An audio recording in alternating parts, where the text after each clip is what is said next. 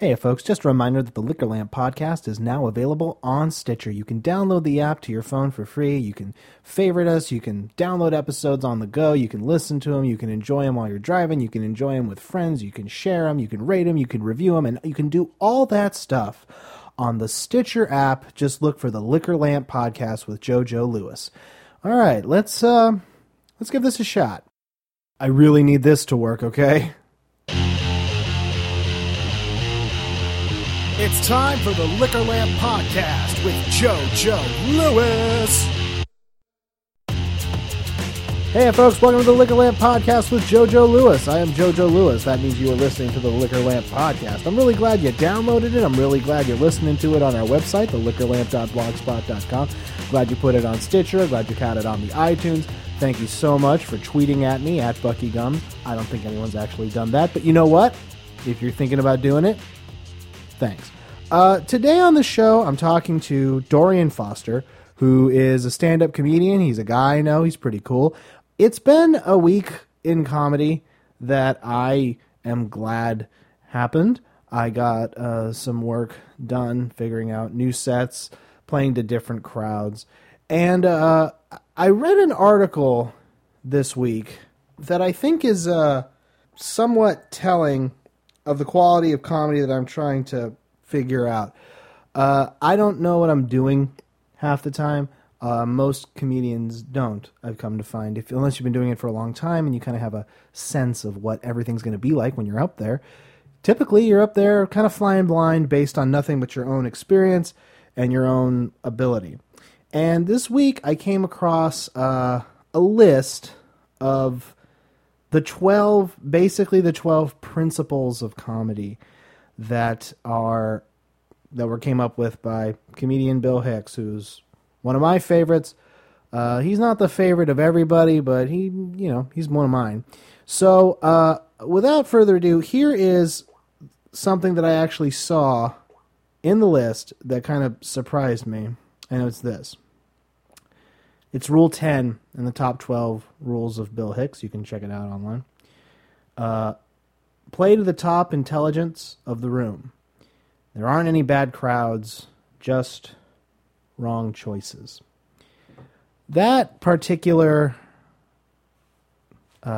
rule, I guess, has special significance to me this week because I was at Level Up yesterday and witnessed possibly the ugliest meltdown I've ever seen of a comedian in relation to a heckler. And it wasn't one of those comedian destroys heckler, which are so popular. It was, holy shit, this heckler and this comedian really got into it to the point where it's like, I hope there isn't a fist fight.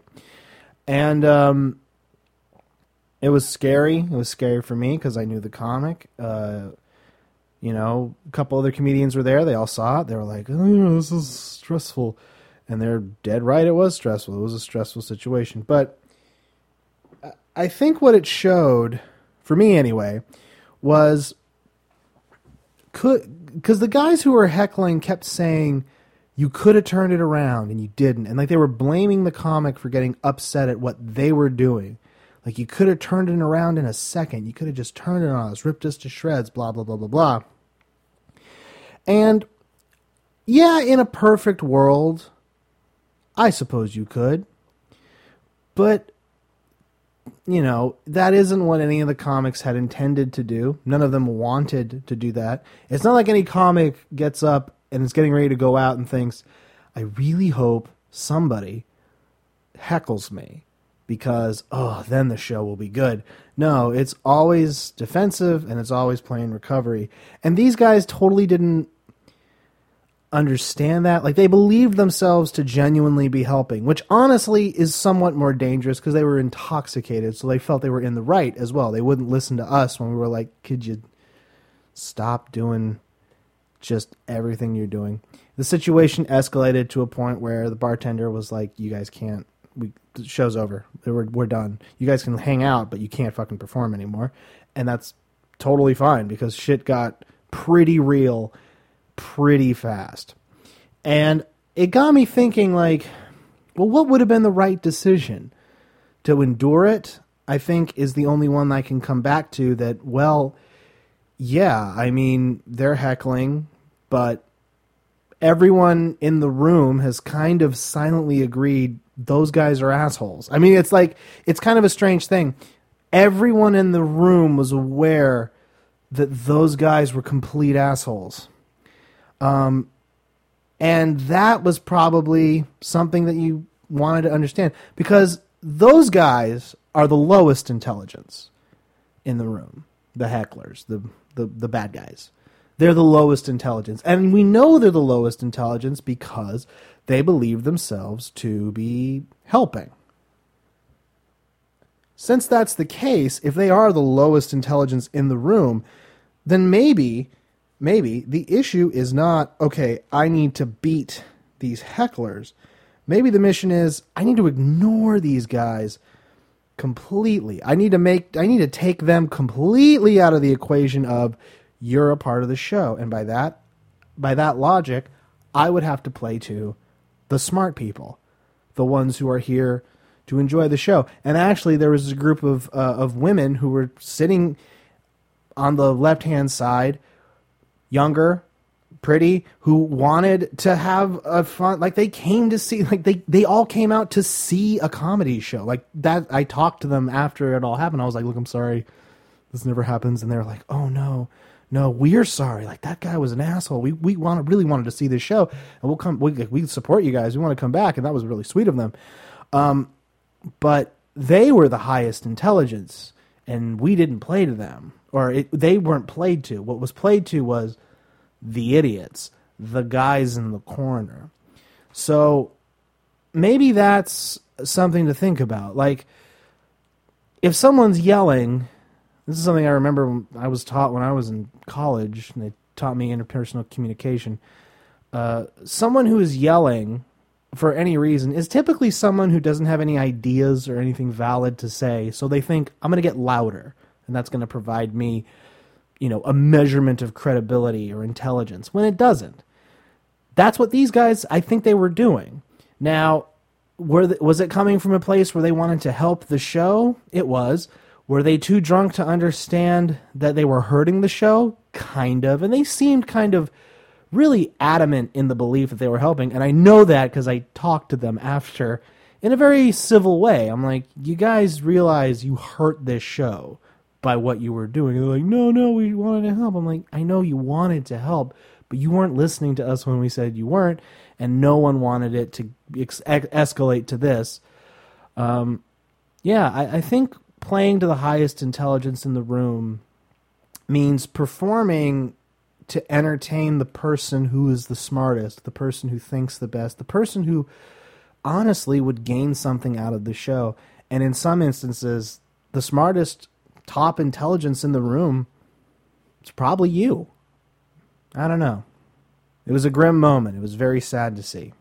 Well, on that subject, we bring up Dorian Foster, who is a stand-up comedian. He is a funny dude. I was able to catch him at Laughs Unlimited Comedy Club. He was in the green room. We sat and chatted for an hour while a band played in the main room, or not the main room, the lobby area. And we had an interesting talk about drinking and doing comedy and really, in some ways, letting opportunities slip. Maybe not that. Well, maybe. So stay tuned for my talk with Dorian Foster. Check it out, you guys.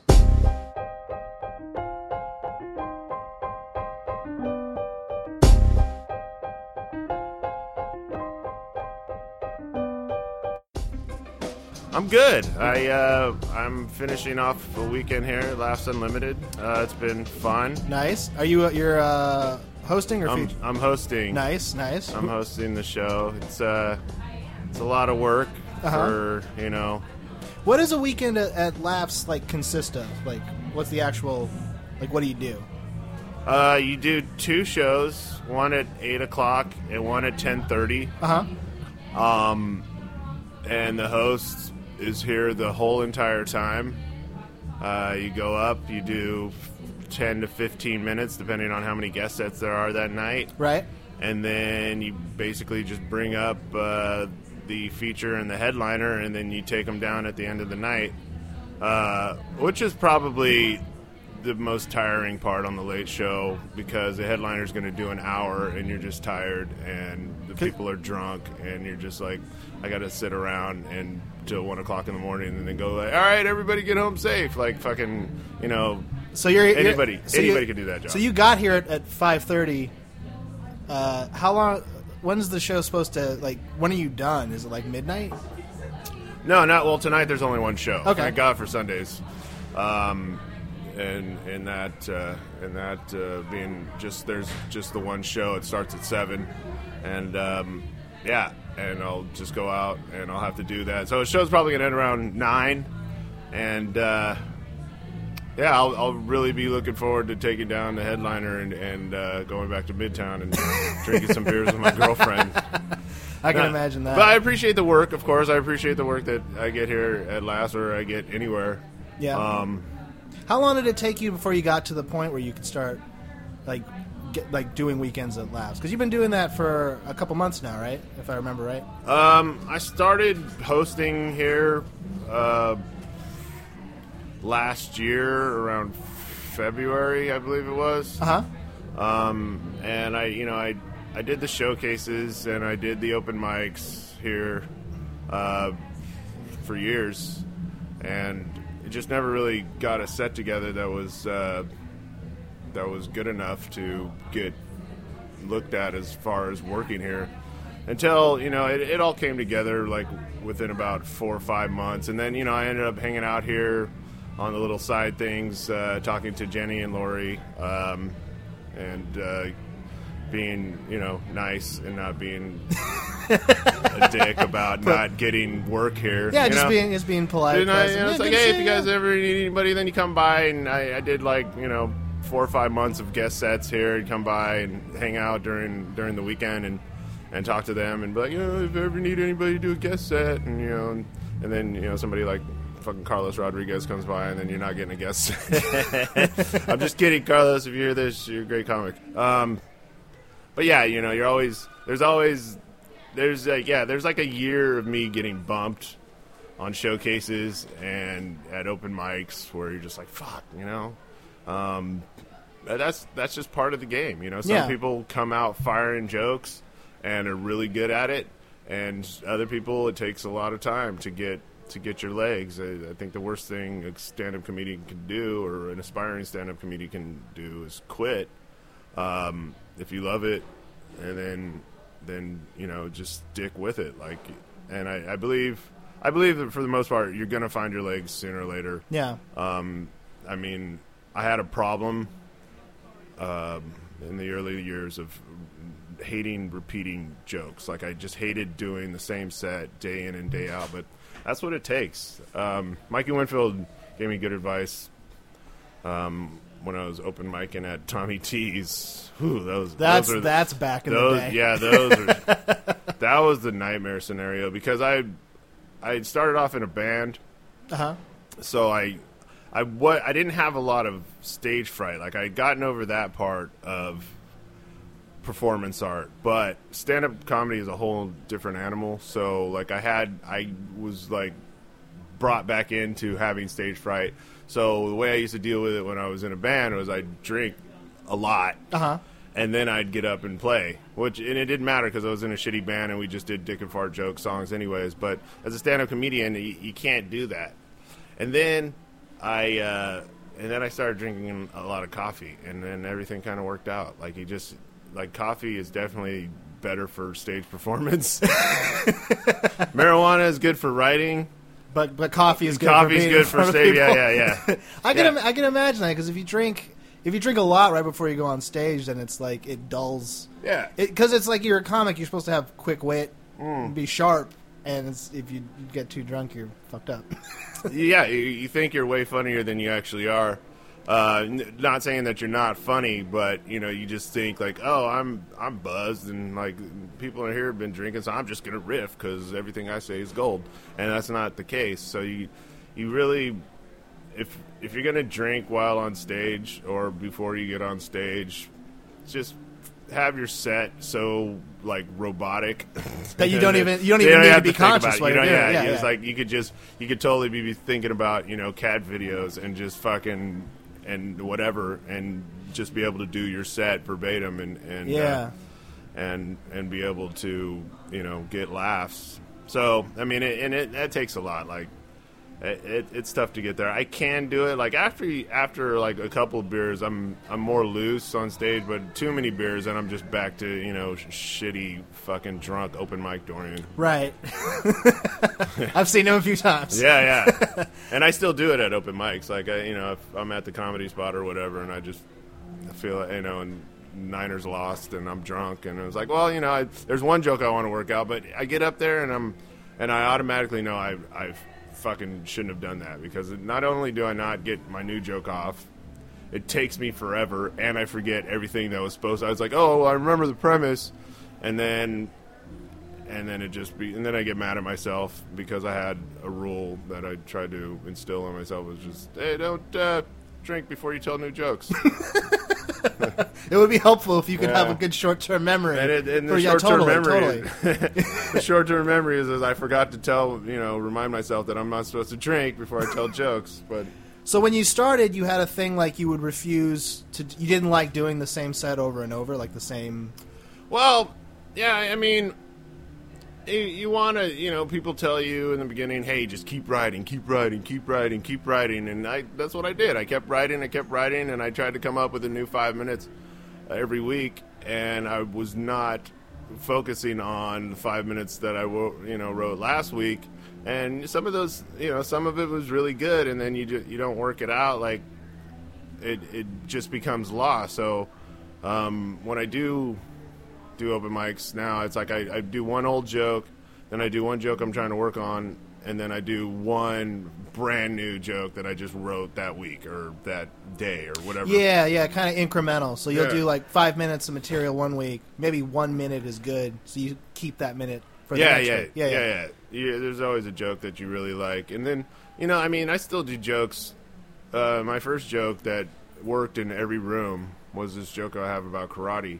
And I still use that as my closer to this day when I'm getting work, and it works. So I'm not going to drop it. I'm sick of the joke. I fucking hate telling it, but if it works, you got to pick what's more important in life. You want to get laughs and you want to get work, or you want to be like the most innovative, edgiest fucking comic in Sacramento. It's like the goal is to it's of course about your ego, but it's also about getting past your ego and just fucking sucking it up and trying to get work, So as a stage performer, you want to challenge yourself and you want to keep it fun for yourself, because if you're not having fun, then what's the fucking point? But but at the end, you're like, oh, I'm gonna have to do this joke and I'm gonna have to do this joke and I'm sick of these jokes, but fuck, they work, and when a joke works, it's kind of when you have a joke that works, it's kind of hard to just like drop it completely, knowing like if I have to pull this out. Do you feel like there's a conflict there for you, like, God, I'd like to do this new thing, or I'd like to work on this new thing in front of a great crowd? Well, yeah, and you get work at a club a few times, and then they're comfortable with you, so you can do that. Like, I'm gonna do, I think, a new joke tonight or 2 new jokes tonight. But I'm going to start with a bunch of old jokes. Of course, yeah. And then I'll go do the new jokes, and when they fucking bomb, I'll go right back into doing old jokes. But, I need a crowd to bounce them off of, and you don't get that, all the time. If you're lucky, you get them at some of the better, open mics, but a lot of the times, you know how it is. Like, you're just telling jokes for other comics, and they don't fucking, they don't... They're too busy writing notes themselves and looking at their fucking phones. They're not paying attention to you. So, so I mean, you really have to say something that's like inner circle funny for it to be funny. It's like, hey, yeah, remember fucking Jonathan Gamora's haircut? Yeah, just referential like that. Just start riffing on comics, and then you get them laughing. But that doesn't really help you either, because they're not. I call them real people versus non-real people, and non-real people are comics. So it's like I want some I get real that. people. Well, yeah, because like a comic is like a comedy savvy audience member. It's like typically you're not gonna get that. You're gonna get people who there's a comedy show. Yeah, I would like to be entertained. Yeah, and there's no guarantee just because they're real people they're going to laugh at everything you say. Right. And there's no guarantee that just because they're comics they're not going to, you're not going to kill in a room full of comics. It's definitely harder, and if you kill in a room full of comics, does that mean it's going to work in a crowd full of real people? I'm thinking not. Like if your jokes are that much inside that only comics get them, then you're just like a backroom comic. And you never want to be the guy who's playing to the back of the room. That's crazy. Yeah, so I mean, you learn that, but it is nice. It's like, oh man, fucking comics think I'm hella funny, but nobody in the audience got it. Like you're doing all these fucking inside, Louis C.K. and Bill Cosby hybrid jokes about them making out. I don't know. I got nothing. You're like, fucking that special from '86, and yeah. So it's a balance. Yeah. Trying to make comedians laugh, real people laugh, and yourself laugh at the same time. Do you feel like you're trying to? Have you figured that balance out more or less? Like how you can kind of mediate that? I'm getting better faster. It's I started off, wanting to be liked, and that's always a problem. I guess giving a shit about what people think of you is a problem. So I've always had that insecurity, and I just, you start, you learn it's best if you're gonna tell jokes to people you don't know, come out and talk shit about yourself first. Then it's just true. Just name, do all your I'm insecure jokes, and then they feel more comfortable about going other places with you as far as like pop culture references and current events. Like, I wouldn't come out and be like, hey, how's everybody doing tonight? Terrorism, right? Fucking crazy, right? I mean, you'd want to go first. That would be a really weird way to start a joke. I know. On terrorism. But you see, what's the next thing that's going to happen after that? Yeah, I know. Yeah, it's like at first you didn't even like build like a rapport with the audience yet, and you're just you're going to come out and start talking shit about Muslims after you just said hello. So I mean, I see people do it. They'll come up, at an open mic their first time here, and then be like, "Hey, how's it going? Fucking Obamacare, right?" It's like, where are you going with this? Like, they want to go super hard and politically edgy, and it's. I mean, comedy, I guess, is simple in that aspect where you could just make fun of yourself, and then say other things about other people. Yeah, it's true, but there does seem to be kind of like when you say things about other people or other things, that should be filtered through the you. Like there's like how you pointed out, like you go out, you shit on yourself first, and you get to shitting on other things. There's a reason you go through yourself first, is so people are like, this is all coming from that guy. It's all somewhat honest. I would think just leaping to that hot button, like, oh, Obamacare topic, like that would lead to like, it doesn't even seem honest or real. Yeah, There'd be yeah. a problem with that. But I mean, you want to push the envelope. You do. It's like I want to talk about something that nobody's talking about. I want to be funny talking about stuff that people are afraid to say. That's why I do stand-up comedy, because I think I got something to say. That's okay. I don't know. I came out thinking that I could be a good stand-up comedian. I didn't know if I could ever be really, really good at it, but I knew that I loved it enough that I wasn't going to quit doing it. You knew you could be competent at it. Yeah. I knew I could be good enough at it to get work. I also knew that there's no fucking way I'm ever going to move to L.A. or New York, just because I just don't. And that's probably a problem with me. I just don't have that kind of dedication. I got family here, and I mean, I live in Northern California. It's not like I live in Nebraska, where there's like one club in a 100-mile radius, and then I'm just going to work at that one club. You live in Northern California, you can get plenty of work up here, and if you need to go to L.A. and do something, you can do that and be back in 5 hours. So it's not like you have to move to LA. I mean, not talking shit about comics that, you know, give it all up and move to Los Angeles. They're a lot younger than me. So so go out there and do that shit, you know? But for you personally, there's kind of like just you don't see. No. If you're 40 years old and you're 3 or 4 years into comedy and you're like, hey, I'm gonna fucking go move to LA and New York and pursue my dream, you're pathetic. You know what I mean?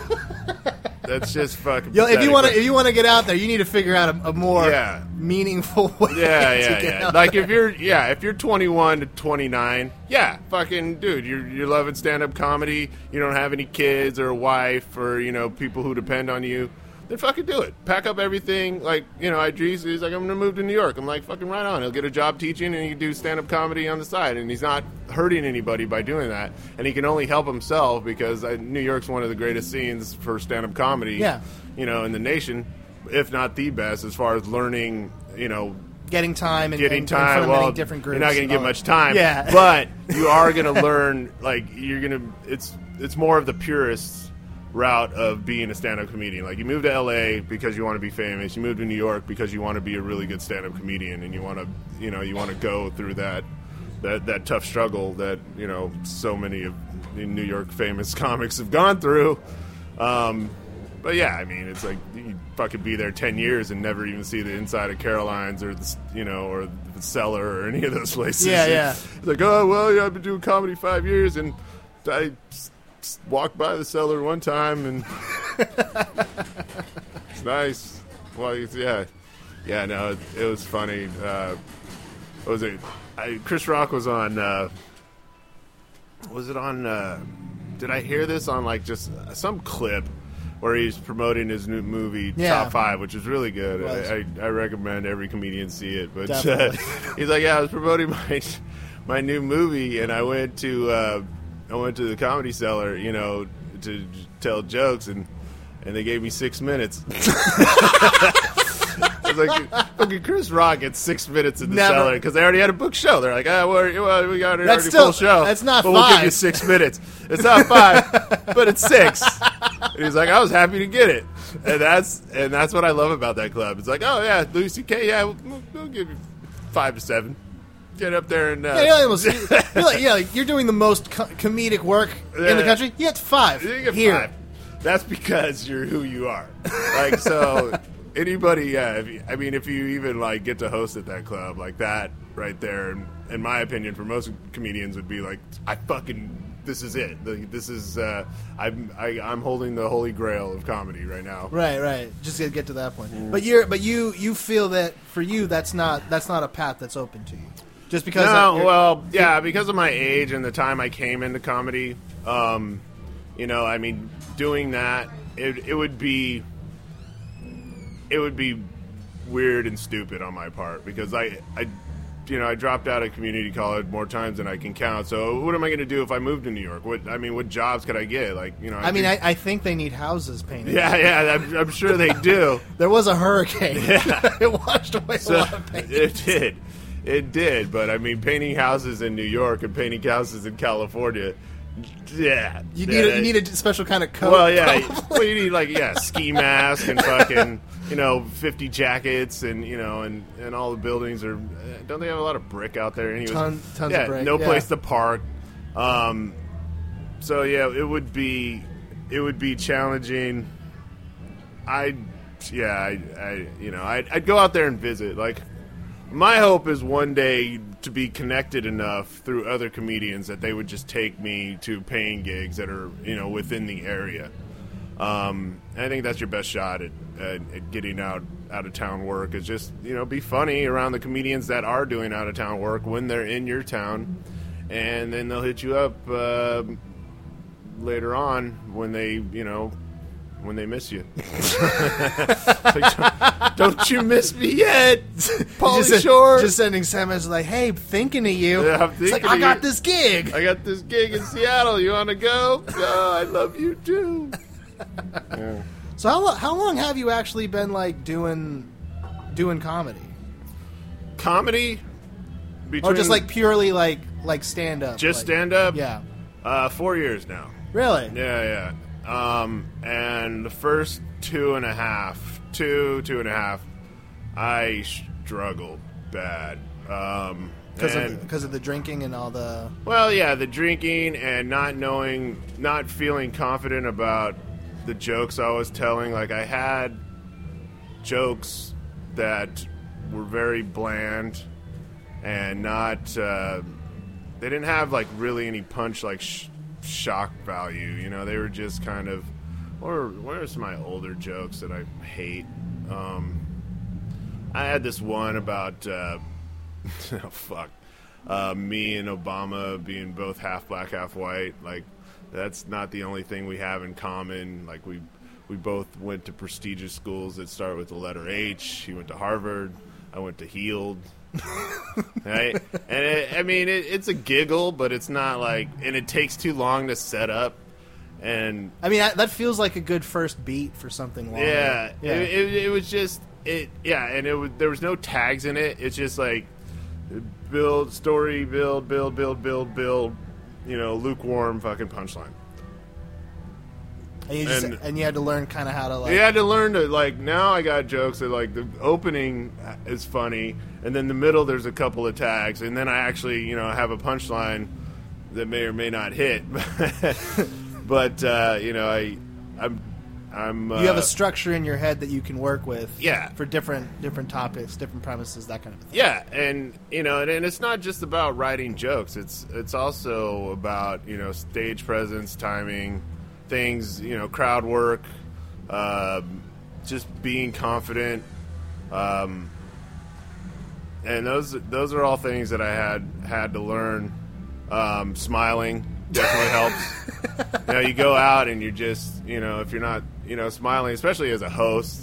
Oh, totally. Yeah. And it's tough for a lot of comics are thinking about their set. They're like, oh, I just want to, you know, get these tags right. I just want to get the punchline right, and I just want to do everything in order. They overthink. Like, they think the material is the end all be all. Yeah. When it totally isn't. They're all focused on that, and then they go out and they're like, they're too angry. Don't make eye contact. Don't make eye contact. Yeah. Don't attempt to make any kind of connection with the crowd. It's just the how you doing. Hey, how's it going?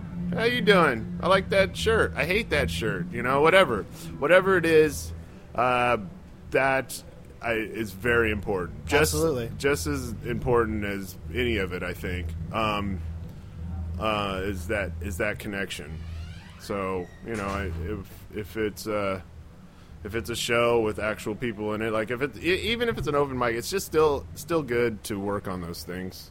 Yeah, I always get kind of weirded out when someone goes up at an open mic and then like berates the crowd for not being more people, or like, oh, this sucks. There's only two people here. I shouldn't give a shit. Like, why would you?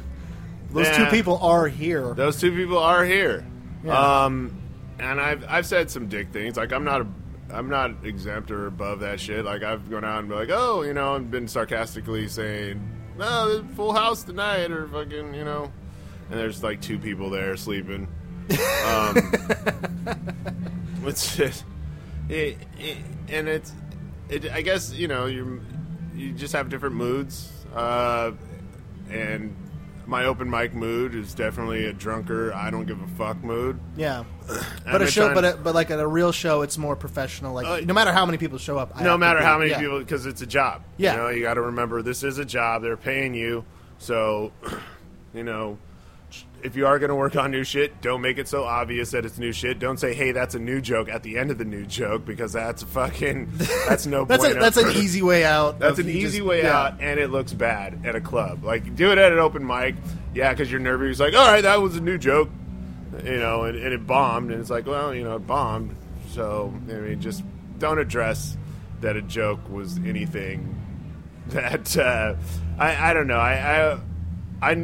I try not to say it. I think I've even said it though once. It's like, oh, well, there's some new shit I'm working on. And in the back of your head, like, I've been doing this joke for about a year. Yeah.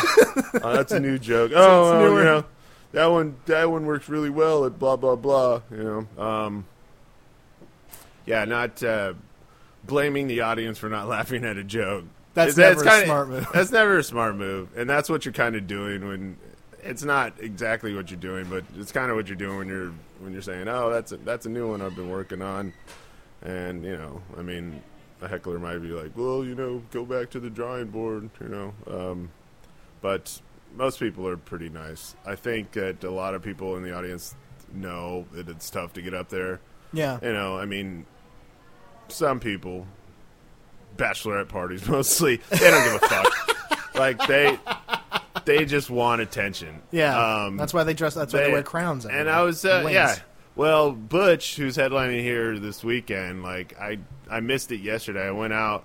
There was a chick having her 40th birthday here. Yeah, which is never a good idea at a fucking comedy club. Kind of a weird place. Yeah, no, because you have to be quiet, and they want to talk, and they want to, talk to people around them. So, I made the mistake of, saying, "Oh, you want to talk? Well, talk to me," and don't talk when the other comedian's on stage. But don't encourage it at all. Just shut them down. Be like, "Dude, don't talk. It's a comedy show."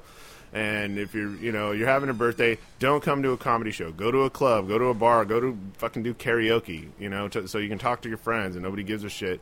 But I went outside to smoke, and I thought she had stopped talking, but apparently she didn't. So I'm outside smoking a cigarette, and then she just comes out with her fucking tiara all to the side and her sash all fucked up. And she's just crying. She's like, "I'm never coming here again. Why do you have to be so mean?" And I'm like, "Oh, fuck, what did I miss?" And like 9 people walk out, God. And I get back inside, Butch is like, "Man, I didn't even say anything that fucking crazy. Like, I usually go way shittier on fucking hecklers, but it's just a bad place to, try to get attention. Like, if you're not going to beat the comedian out, he has a microphone, he's louder than you, you're drunk, all you're going to say is like, 'Hey, it's me.' And we know. We know. We've seen you before. Like, not you, but we've people seen you. Yeah. We've seen that person We've many seen that times. person many fucking times. And people that do headlining shows and have that kind of stage time and work in the scene, they're already sick of you. Like, they see you're fucking 40 years old wearing a fucking tiara and a sash, and they already hate you. Like, they already know what you're about. You're not going to sit quietly and fucking pay attention to jokes. Yeah, you're just going to be that same fucking chick. We all don't like. No, I'd be surprised. I will be surprised if like a whole bachelorette party comes in here one day, or any club. They're wearing the sashes, they're the wearing tiaras, the sash, and they're just fucking conga lining in here, and they're like, "Woo, fucking Bonitos," and then they sit down and they shut up and they pay attention. And to they're the just whole like, "Yeah, no, we love the art. Like, yeah, we're crazy out there, but we're about." That would be amazing. That would blow me away. That would be like, I don't know how to react to this. Aren't you guys gonna hoot and fucking? It's like, no, we saw the sign up front that said the rules. This is about the arts. I'm freaking out right now. All right, that's my time. Yeah. That would be incredible. That would be incredible. Like, I'd be like, "Thank you. Can I buy you a drink for after the show?" Yeah, it'd be that one drink that puts her over the edge. Just be like, "This is all I needed. Woohoo! I'm loved here." Yeah. So yeah, if anybody ever does that, thank you. Oh, if only it could be like that. I feel like that's at some level that's kind of what keeps stand-up kind of a more interesting. I've done a lot of different art things, like high arts. That's the one thing I kind of like, is that the chance that you'll get a more regular like person who isn't into the art of it, they're more likely to come see stand-up than they are to see like pretty much any other kind of creative form outside of maybe like music. But with music, they're not there to. It's not. I imagine like when you did music, there weren't a lot of people who showed up just because, "Oh no, I love this band." It was more actually, it is a lot based on how much you can draw. Yeah, luckily in comedy clubs, they don't give a shit about your draw. Yeah, in the beginning when you do showcases, and people book you on because you got a lot of friends, but we all know that all your friends go away. That's a finite resource. You got about 6 months of friendship in the comedy game, and then fucking nobody's coming to your shows anymore, right? And then it's just on you to be funny. But in music, it's always on you to bring a crowd. Like, you know, so like you're trying to sell merch, you're trying to sell CDs, you're trying to sell T-shirts, you're just trying to, you know, build a fan base, and it's way more expensive. And yeah, it's definitely expensive, and you're always expected to draw. Where luckily, when you're telling jokes, you're not all. Your job is to make them laugh. They put the fucking asses in the seats. You make them laugh. That's the job. Yeah. Music, never that way. And I like, well, I mean, if you're a cover band and you play, you know, Mustang Sally and shit like these dudes out here, then yeah, you can get away with it. You don't need a draw because you're playing songs that people know. But if you're doing your own original songs, like, yeah, I wouldn't need a draw if I was just doing all Eddie Murphy jokes, right? I'm like, hey, I'm a fucking Eddie Murphy impersonator. You want to hear part of Delirious? Come on down. Yeah. Come on down to the Last Liberty tonight, where I'll be doing Louis C.K.'s whole fucking set. Like, nobody wants to, you know, nobody, I don't think, would ever pay for that. That's, yeah, really... we would put a stop to that. Like, that's the kind of thing we would police the shit out of. Well, in music, everybody's like, oh, yeah, you can totally play other people's songs, but if you're a comedian, you can't do other people's jokes and be like, I'm a cover comedian. It's like, fuck you. Fuck you, cover comedian. Yeah, that's not a real thing. I'm going to start a show called Cover Comedian. I like how she's nodding super hard, like, that would be awesome. Yeah. It's the death of the art. That is the death of the art. Like, oh, tonight I'm going to do all Yakov Smirnoff jokes, and I love this country. Yeah, he's an old comedian. I know you're a kid. I saw his poster out. I know of I've him. heard of him. Yeah. Well, yeah. I think he's. You know what's funny about Yakov? I think he makes like $100,000 a year in Branson. Like, just fucking. He has his own theater. Yeah. So that actually is the dream, just to get one spot like Britney Spears and just fucking just do shows there. Yeah. You know? I mean, I think, you know, a lot of people. I don't know how you feel about Drew Carey, but I think that's the greatest job on earth. Is like he just wakes up, goes down to The Price is Right, has a couple people hug him, cracks a couple jokes, and he makes fucking bank. Like, he doesn't have to go out and work clubs. He could just go. He can live down the street. He can have a family, go to his job, go home, and his day's done. Like 3 hours, and I mean, he still goes out and does clubs every once in a while. I think to stay limber, comedians have to go out and be like, oh, and just to get back in touch with here's why I like being in front of people. But yeah, I mean, shit like that. Yeah, I mean, you can't be Kevin Hart, but you can get a job in one place and just do that and make a really good living at it for a really long time. Yeah, that would, you know, that'd be a good thing. I'd play fucking Branson fucking night in and night out. Yeah, if you could pay your rent and have a nice living, why the fuck not? Yeah, they'd probably give him a house. And he just, you know, I mean, how he's probably not doing new jokes ever.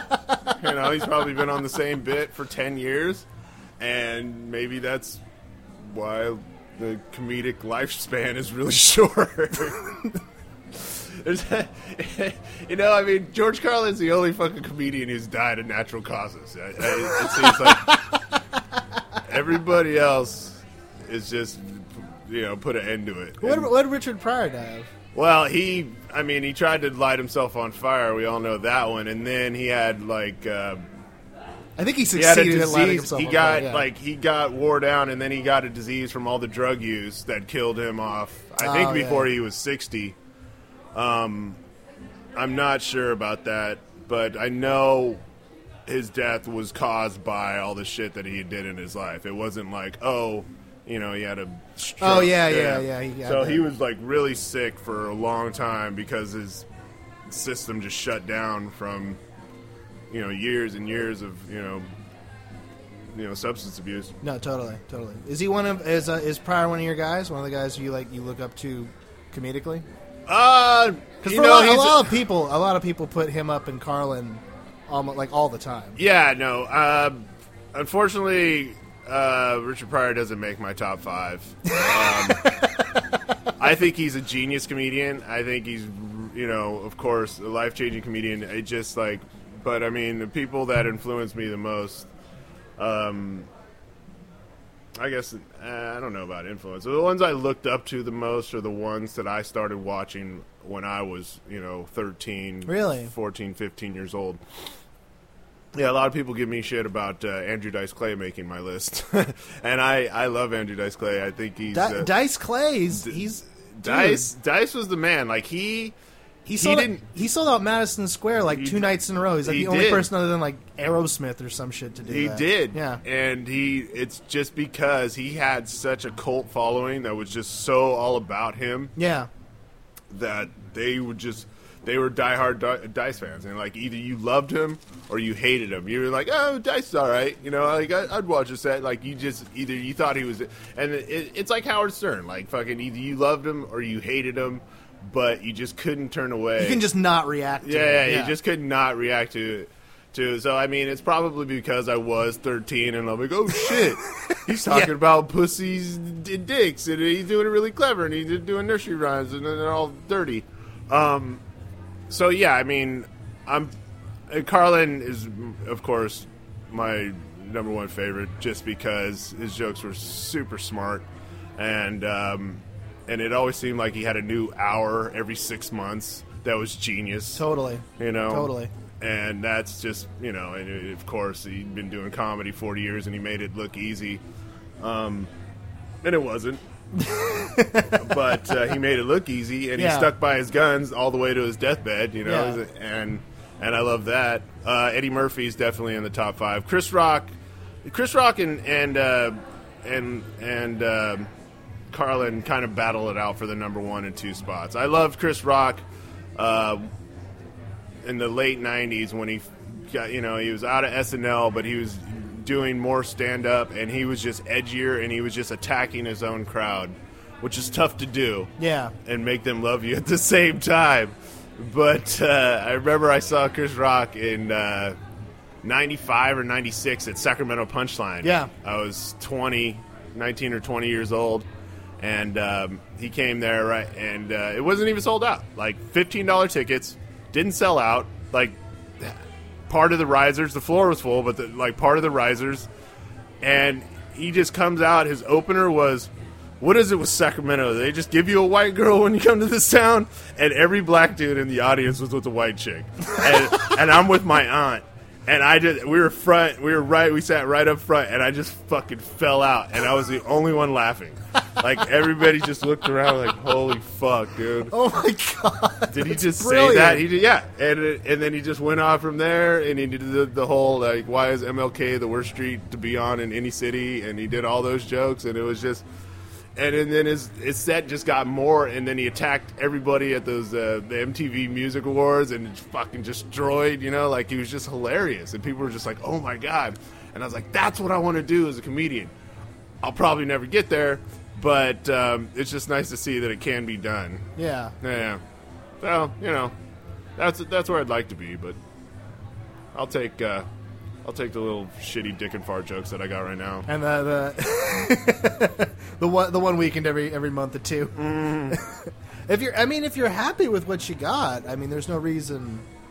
Are you happy with where you're at so far, or is it something like is there an ideal level that you want to be at? Right now it's just about getting more time, so I actually have like a feature set time. Enough for a feature set. Right now, it's not about changing the world with jokes. It's just about doing jokes that I'm happy with and building more time. So, like, if I'm called on to do longer time, I can. Yeah. Because you hear about those stories like, oh, the feature didn't show up. Can you do 20 to 25? I want to be able to say yes. I don't want to have to think about it. Like, oh, if I do some crowd work and I could juggle and play guitar and shit. Yeah, like, that's kind of like... Not that there's anything wrong with that. In Guile juggles, it's fine. It is. It was funny. He took me to Montana and back on a triple run last year, or year before last, actually, now.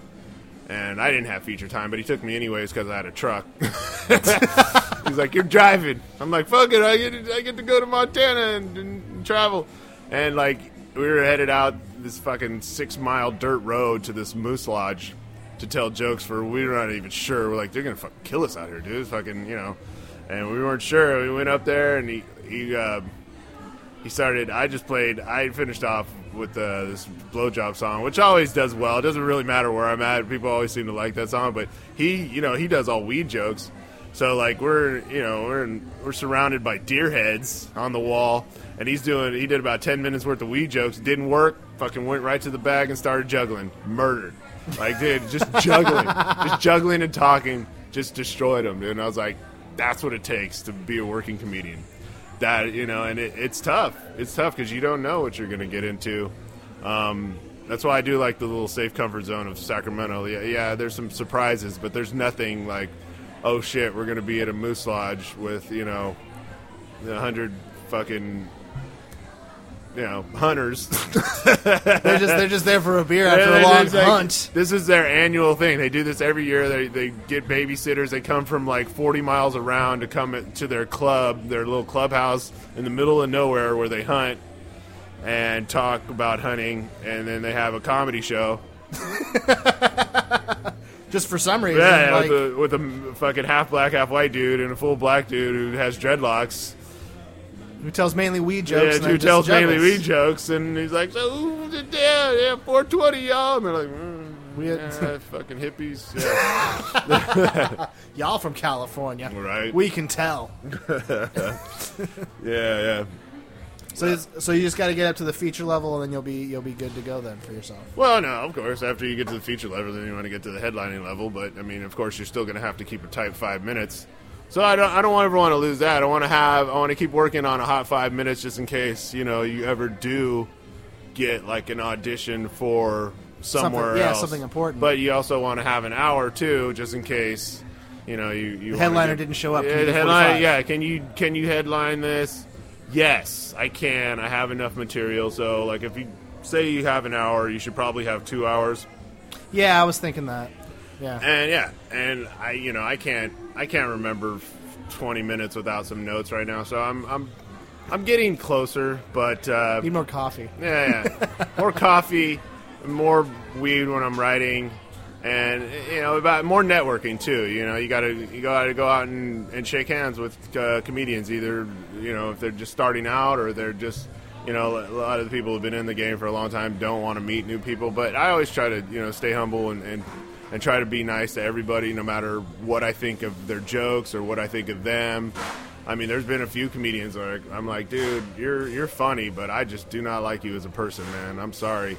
That's happened a couple times. I think I was there one night when it happened, actually. I got a set because you didn't hang out. Yeah, I know, exactly. So I mean, this is not just one comedian. This has been a few comedians. Like, man, he's hilarious and he does really good, but he's fucking. I just don't like him. He's a shitty person. Yeah.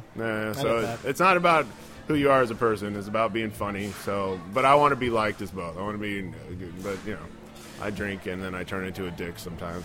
It happens. It happens. Happens to the best of us. Yeah. I'm getting better at it, but I'm still not fully recovered yet. I get that. Yeah. How you feel, brother? Huh? Yeah. Feel good? I'm ready to get this last show out of the way. All right, man. Well, we've had a full 45. All right, cool. Yeah, cool. Good, yeah, man. let me tell this jokes and hopefully hope it goes well. Make people laugh. And you're asked back. And then they'll bring me back, hopefully, as a feature one of these fucking days. But I know if they bring me back a feature before they make other people features at this club, there's going to be some shit to that fucking Dorian. He's like, what did he do? Who did he fuck to get in that club? And then you'll just be like, I don't know. Yeah. So, yeah. Thanks for doing this, man. I appreciate it. Thanks for having me, JoJo. Appreciate it.